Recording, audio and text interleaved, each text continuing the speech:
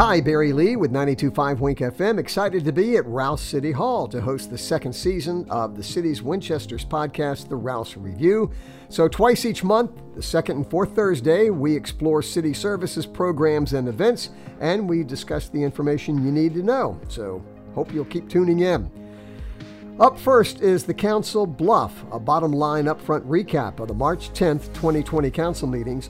During the regular meeting, Council received an overview of the coronavirus from the Lord Fairfax Health District Department Director, Dr. Colin Green, and the city's response and preparations from the City Manager and Emergency Management Coordinator. The details from this discussion will be highlighted in the Now You Know segment later on in this podcast. Council also adopted an ordinance to establish the composition and election schedule for the Winchester School Board. The General Assembly recently signed the City Charter Amendment regarding the school board's composition. Council also approved a resolution to amend the comprehensive plan to consider the whole city as an urban development area per Virginia State Code. This will assist the city in applying for transportation funding in the future. Council also adopted a resolution of sorrow for former Council President Charles T. Gaynor, who recently passed away.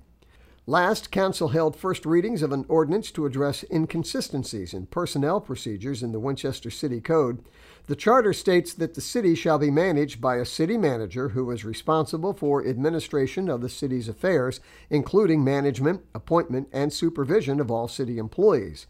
Essentially, the council establishes the policies and overall goals of the city, and the city manager is responsible for the daily operations and implementing those policies and goals.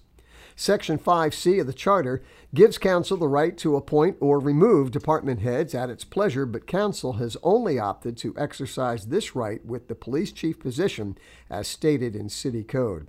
Also in City Code, the police chief is allowed to appeal his or her termination by the city manager to Council. These two operations are inconsistent with the charter structure of the Council city manager form of government and are not required by the Code of Virginia. At the work session, Council discussed standards of decorum for the Common Council as drafted by Councilors Wiley and Herbstreit. After reviewing the proposed document, Council opted to draft a resolution and present it at the next regular meeting for official vote. Council also began discussing the preliminary budget options for fiscal year 2021 as presented by Interim City Manager Mary Beth Price. Ms. Price provided a summary of budget options, 5-year capital improvement plan, personnel request, the information technology plan, and the city's current debt load and how it relates to city policies. The FY21 budget options includes $14.85 million in debt issuance, including $12 million for the Douglas Community Learning Center and Shahada Innovation Center, and $2.85 million for city projects. Expenses for many items are much higher than last year and include several mandatory expenses such as debt service and an increase in employee health insurance rates. Based on current revenue trends, staff is projecting modest organic growth in personal property and meals taxes for FY21. In addition, the city's next biennial real estate reassessment will be completed in 2021. Ms. Price presented 4 budget options with associated tax rates. Each 1-cent increase in the real estate tax rate will generate approximately $320,000 in revenue. Each 0.5% increase in meals tax will generate around $750,000 in additional revenue. No other tax increases are proposed in any of the 4 FY21 budget options. The city utilizes a base budget model, therefore the expenditures listed in the summary are for additional items to be added or subtracted from the base budget. At the beginning of the budget preparation process, departments were tasked with closely examining every budget line and recommending cuts up to 10% where possible, excluding mandatory and contractual obligations. The budget amounts presented represent the cost to support current service levels as well as additional items that support the city's adopted strategic plan goals and previous fiscal plans.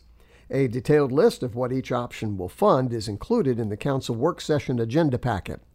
Council consensus was to not advertise a higher rate, thereby maintaining the real estate tax rate at 93 cents per $100 of assessed value. Whether or not to increase meals tax will be decided at another time. Council will continue the budget options discussion at the March 24, 2020 work session. For more information on these topics and to view the agenda packet, visit the City of Winchester website and click Council Meeting Agendas under the Government tab.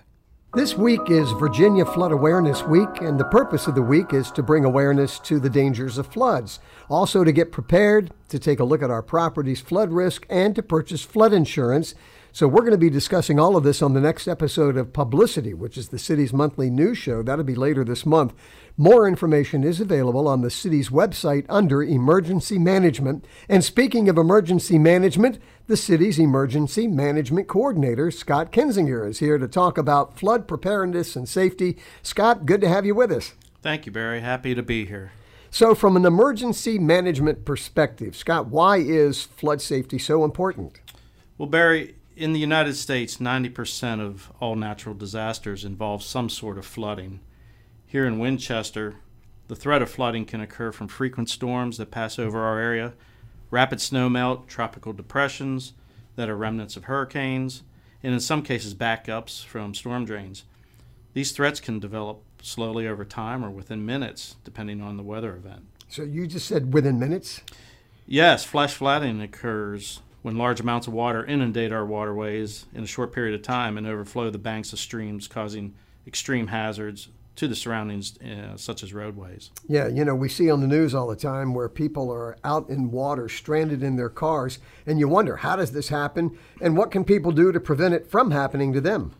The first thing, it's hard to judge the depth of the water that is covering the roadway, and people underestimate the power that water has to make a vehicle buoyant. It only takes several inches of rain covering the roadway to create this hazard. Our advice is to never drive across a road that is covered with water. You're placing yourself, family members, and first responders in great danger. A good phrase to remember when you see water on the road is turn around and don't drown. I like it. So what can people do to prepare for floods? First and foremost, watch and listen to weather reports for impending storms. The National Weather Service is a great resource for accurate and timely information. The city's notification system will also send you watches and warnings if you opt in to receive those weather alerts. Purchasing a weather radio that has a battery backup in the event of power going out, the National Weather Service broadcasts critical information 24 hours a day, 7 days a week. And also, know the difference between flash flood watches or warnings. A watch describes an event that is possible, whereas a warning means the event is occurring or will occur soon. And another area would be to seek shelter at higher ground and call 911 if you find yourself stranded and with no way out. Always be prepared without necessities for a period of time. This includes power, access to clothing, medical, and food. And lastly, never eat food that has been soaked in water. All right. And you mentioned getting alerts by way of the city's notification system about flash flood warnings and watches. Can you tell us a little bit more about that? Sure. The city's committed to keeping the public informed of impending threats to the community. Individuals can receive critical weather information via text, email, or landline phones by subscribing to the city's notification system. To sign up, people can visit the City of Winchester's website at www.winchesterva.gov/getalerts and opt in under subscriptions when creating an account. If anyone needs assistance with registering or accessing an existing account, residents can contact me or the city's communication director at City Hall. Excellent. Scott, thanks so much for the information. Also, thanks for all you do to help our community prepare for the unthinkable. Thank you. Glad to be here.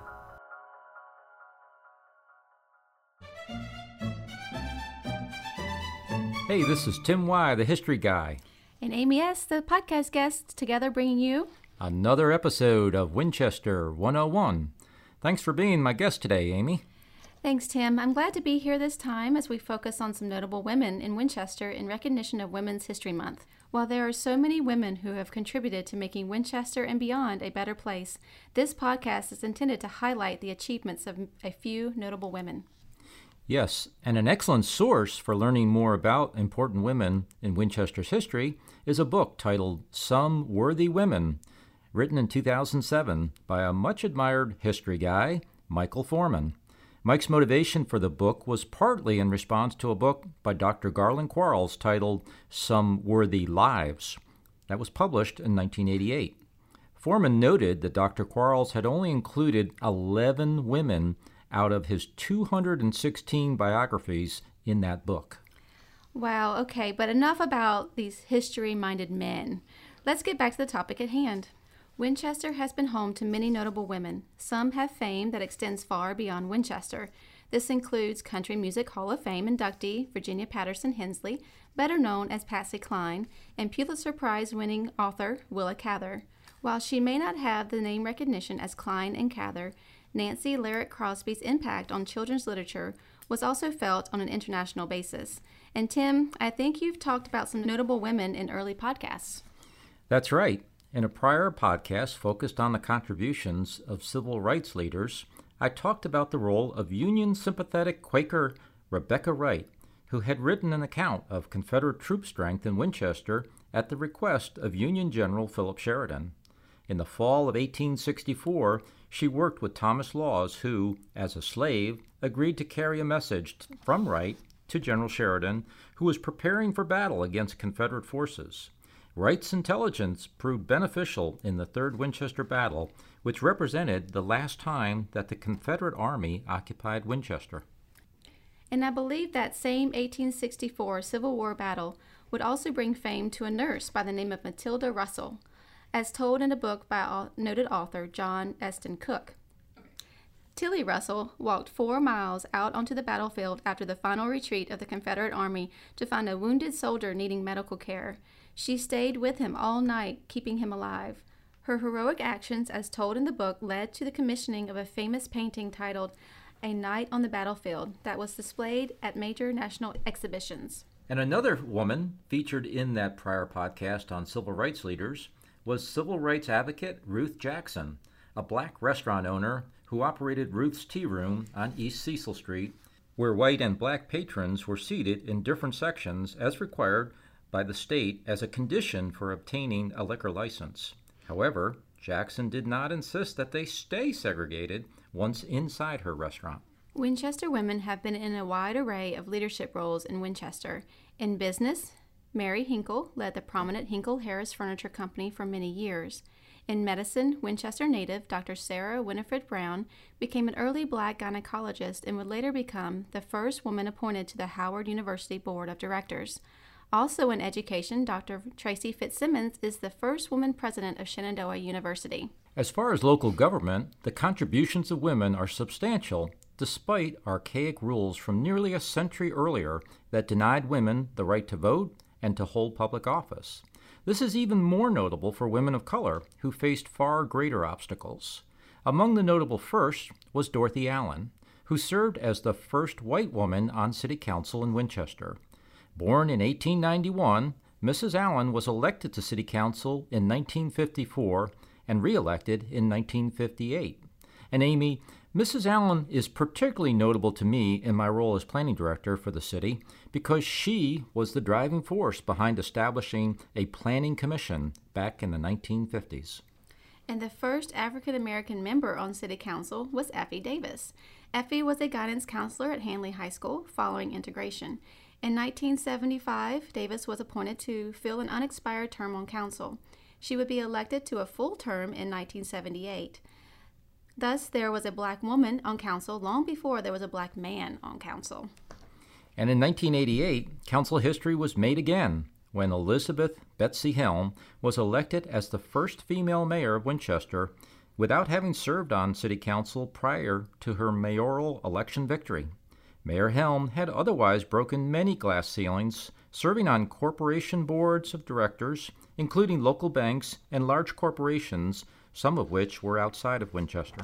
In 2004, a long-serving female member of City Council, Elizabeth Liz Minor, became mayor of Winchester. She served the second longest term of any Winchester mayor. Liz first served on council in 1980 and was appointed chair of a number of standing council committees, as well as special committees like the building committee created to lead the major renovation of Rouse City Hall in 1986. The council chambers in Rouse City Hall is named in her honor. Though never on city council, local historic preservationist Catherine Katie Rockwood was instrumental in the formation of a grassroots historic preservation group. She was instrumental in the formation of Preservation of Historic Winchester and served as PHW's first executive director and then as president of that organization. Rockwood was very involved in creating the first architectural survey of Winchester's historic resources and in the effort to establish a local historic district in the 1970s. Though she died young, her contributions to saving Winchester's vast inventory of historic buildings is a lasting testament to her efforts.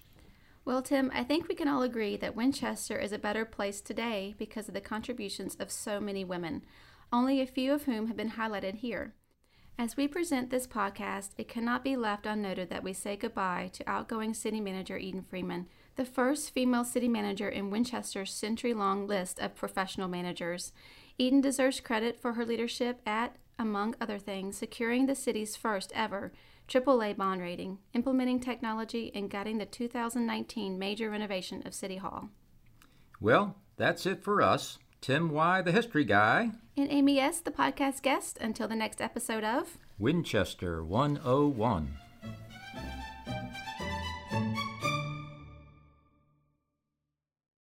And now it's time for the Now You Know segment, where we talk about interesting City of Winchester facts that you may not be aware of or important information that you need to know. This segment will focus on the hot topic of the coronavirus in the United States as presented to Council by the Director of Lord Fairfax Health District at the March 10, 2020 Council meeting. There are 7 different coronavirus strands. 4 cause common cold symptoms, and 3 are more serious. The serious versions include the Severe Acute Respiratory Syndrome, or SARS, Middle East Respiratory Syndrome, and the current COVID-19. The 2019 version of the coronavirus causes lower respiratory symptoms, such as cough, fever, and shortness of breath. In more serious cases, it can cause pneumonia, respiratory failure, or death. Coronavirus is initially linked to an animal market in China, but now it's not clear how it started. It is spread from person to person, and the virus was exported to other countries through travel. The World Health Organization declared the outbreak a public health emergency. There are presently 8 positive cases in Virginia as of Wednesday the 11th, and it's only a matter of time before it hits the Shenandoah Valley. Authorities are not 100% sure how the virus is spread, as it's a new virus, but it seems to be spread like the cold and flu.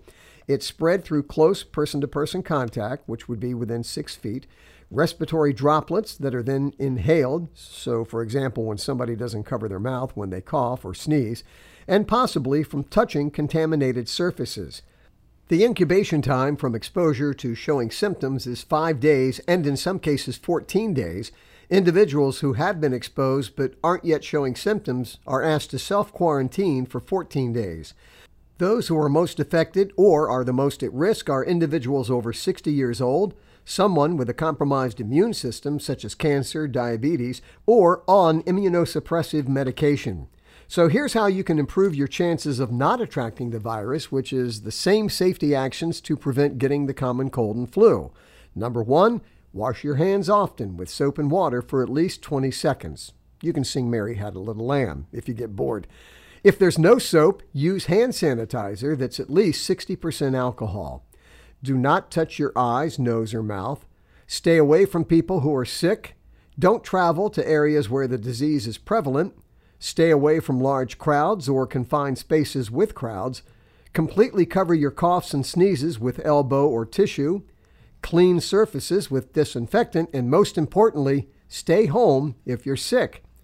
Seek medical care if you have a fever, cough, and/or difficulty breathing, and if you have traveled to a high-risk area, have had close contact with a known case, or have severe symptoms regardless of travel or contact. Let your doctor or EMS provider know if you have traveled to a high-risk area or have been in contact with someone who has the virus so they can take the necessary precautions. Please note that surgical masks only help if you are the one who's sick. There's a lot of talk about stocking up on supplies. Authorities recommend that you don't hoard, but consider keeping up to 2 weeks non-perishable food in case you do get sick. Stay informed with credible sources such as the CDC, VDH, and the World Health Organization. Avoid most .com or .org sites and social media. Look out for scam artists trying to sell masks or any other coronavirus supplies. Now I'm going to turn it over to City Manager Eden Freeman to discuss the city's preparedness and response thus far. Thank you, Barry.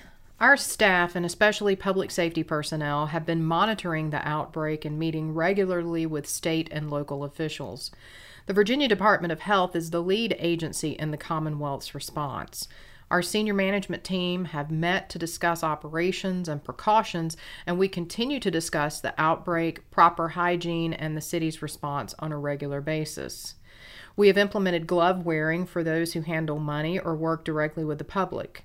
Staff is sanitizing areas frequently, and our awesome cleaning crew is taking extra precautions when they clean our public buildings. Our first responders have a supply of masks, and emergency management is reviewing the city's continuity of operations plan and the city's pandemic plan and updating both as needed. Coronavirus information with links to the authorities' websites has been added to the city's website, and it will be updated regularly as information is made available. The city is also working closely with the Winchester Public Schools and will provide any assistance needed. Barry, it's only a matter of time before the virus hits Winchester, and we strongly urge everyone to take this seriously, but don't panic and know what your risk is. When you want information or updates, rely only on reliable sources like the CDC, the Virginia Department of Health, the City of Winchester or your local government, or the World Health Organization, as there is a lot of misinformation out there on social media and in the media. We get our information directly from conference calls with and memos from state officials, and will pass it along to our community via our social media pages, website, newsletters, and more. Thanks a lot, Eden. Well, if you didn't know before, now you know. And here's a few upcoming events and activities offered by the City of Winchester and partners. Defrost, Winchester Police Department's new true crime podcast, was launched on Wednesday, March 11th at 11 a.m. Over the course of several shows, the podcast, hosted by Lieutenant Amanda Behan and retired Detective Craig Smith, will detail a cold murder case from the 1970s in hopes of finding new leads or bringing closure to those impacted. The podcast is available in many formats. Find the podcast on your favorite podcast player using Anchor, or join the Defrost Facebook group for regular updates. The 2020 curbside yard waste collection season will begin on March the 18th. Visit the Public Works webpage for details. Winchester Parks and Recreation will host an indoor family movie night on Friday, March 20th in the Jim Barnett Park Gym. The free featured movie is Ratatouille. Come at 5:30 to enjoy some fun activities before the movie starts at 6:15. Sign up now for Winchester Parks and Recreation's Try Dive program and try scuba diving to see if you like it. The next Try Dive classes will be held on March 21st and April 18th. This class is for ages 12 and up and held at the Jim Barnett Park Indoor Pool. Scuba certification classes are also offered by Winchester Parks and Recreation. And save the date for the next Newcomers Welcome event at the Winchester Frederick County Visitor Center on Thursday, April 2nd, 2020. This free quarterly event is a great opportunity to learn more about your new hometown. Thanks a lot for joining us on the second season of Rouse Review. I'm Barry Lee with 92.5 Wink FM. We'll be back on the fourth Thursday in March at 5 p.m. Take care.